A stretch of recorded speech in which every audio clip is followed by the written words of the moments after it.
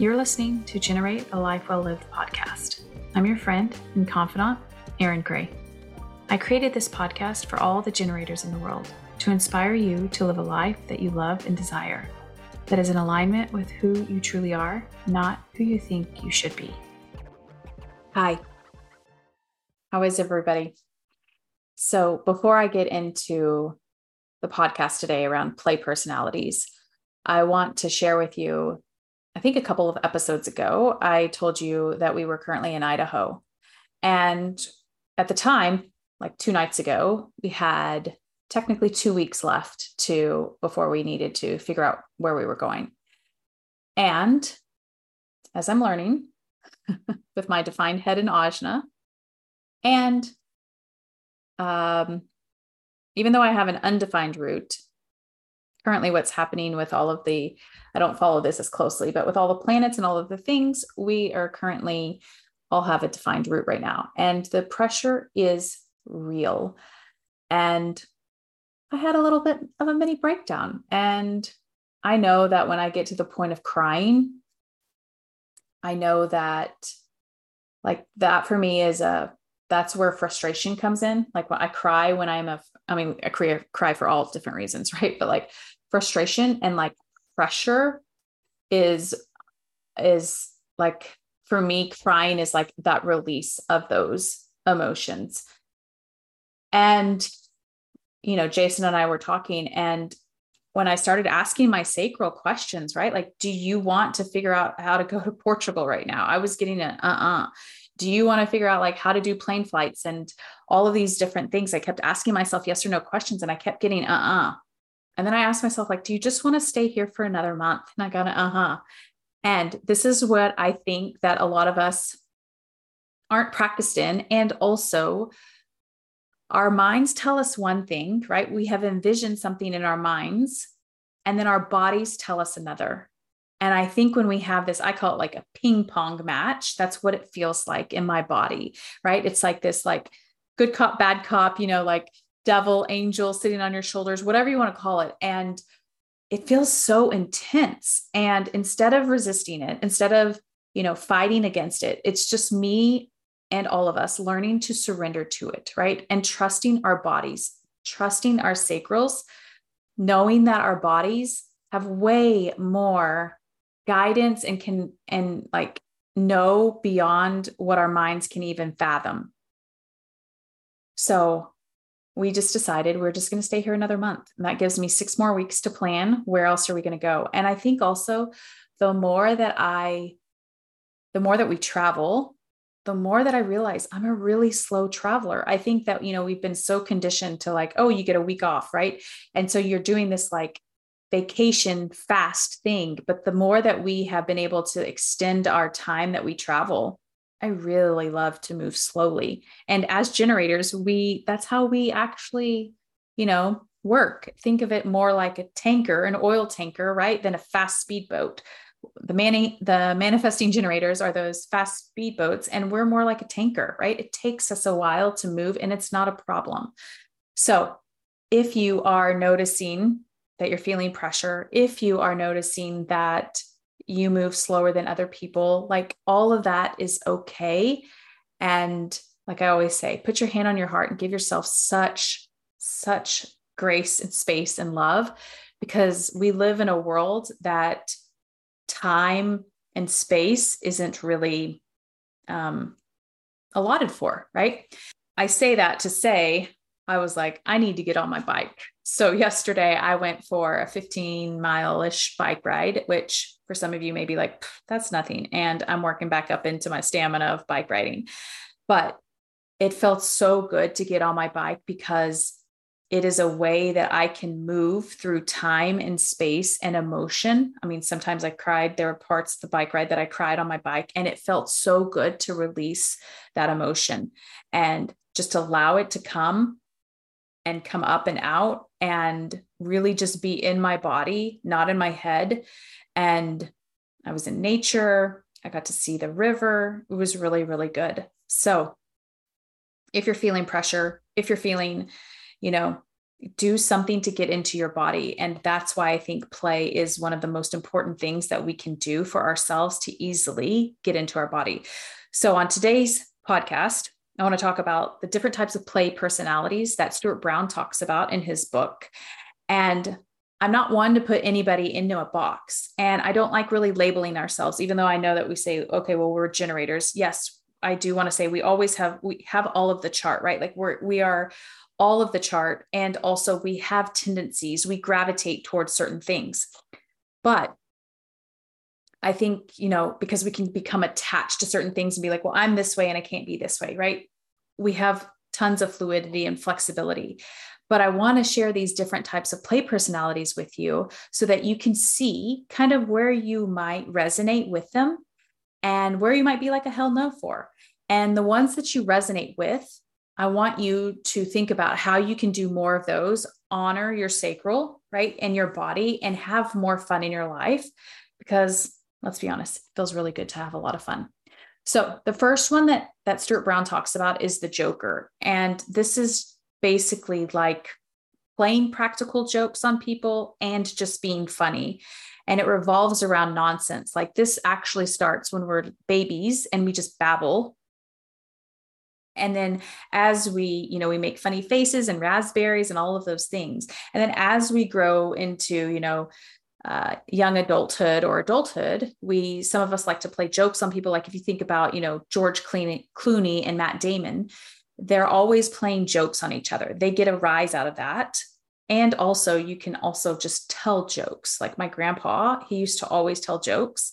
And that was one of the ways that he loved to, like, he probably didn't know it, right? But that's one of the ways that he liked to play. So the next one is the kinesthete, which is people that like to move their body and they like to move to think. This is one of the ways that resonates with me. Like I like to either go for walks or go for a bike ride, or, when we lived in Maui, surf, or whatever it might be, to physically move my body through time and space to allow ourselves to, think and to process and to just move. And we like to push our bodies as a result. Like when I read this book, I was like, oh my goodness, of course. I decided I would just go do a triathlon just to see if I could do it. I didn't have any goal of like being any number or finishing. I just was going to finish it, but I just wanted to see, like, can I actually do it? And competition isn't the main focus in this type of play.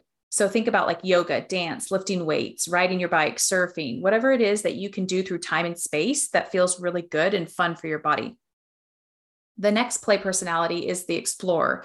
And this is another way I love to play. It can be like physical, like traveling, right, to a new destination, to new places, or it can be emotional, like if you're searching for a new feeling, or you're deepening that familiar, the familiar that you already experienced through music and or movement.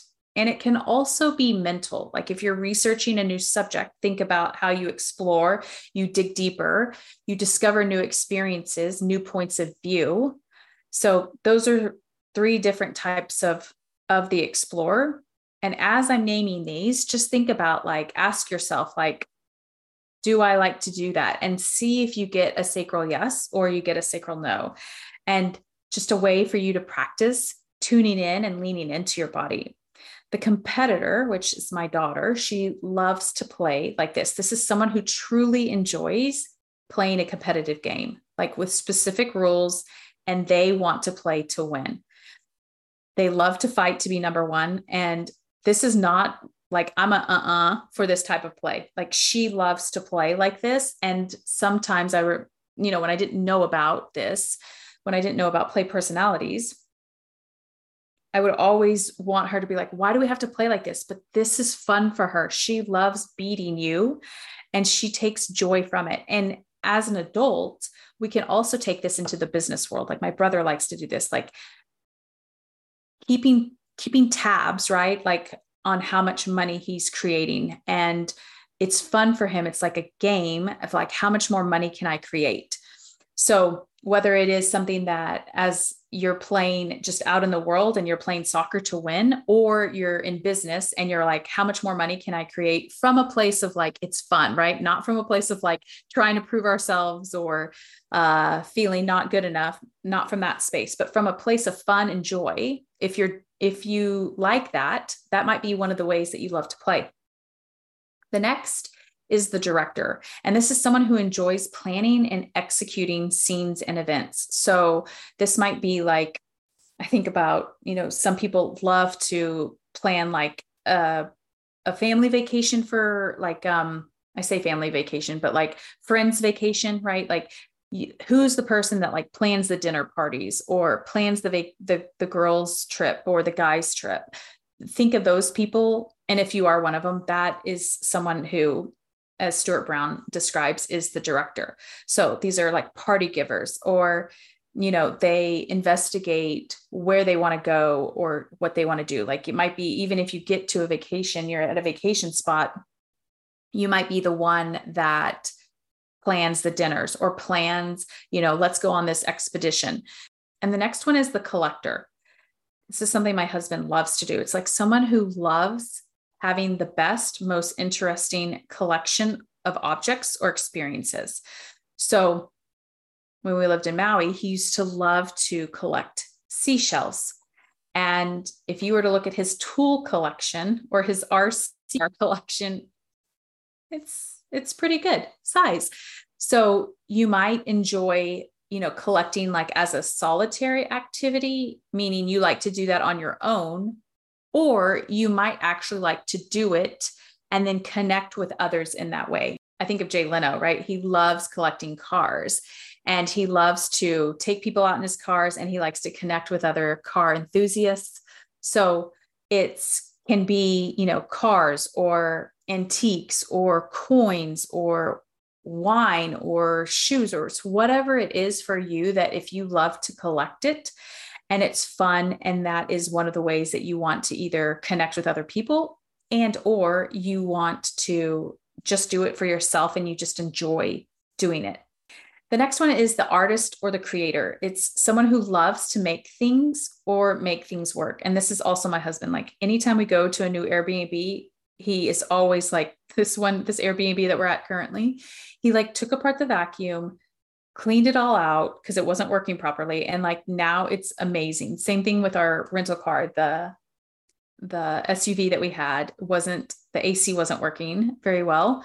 And he went and bought a new filter, and he noticed, he had already looked at it and was like, oh, the microfilter was really, really clogged. And so he bought a new one and made it work, right? Like he loves making things work that aren't currently. So this can be, some examples can be like painting or woodworking or gardening or sewing. So you can physically make things from nothing to something, or you can make things work like what Jason does. So taking apart a pump and cleaning it like Jason did the vacuum, and getting like satisfaction out of making things work.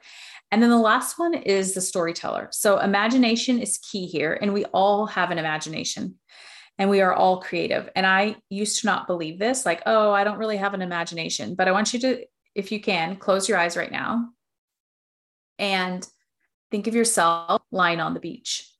If you can do that, if you can imagine that, or imagine yourself going for a walk or whatever, you have an imagination. It's just we don't use it very often.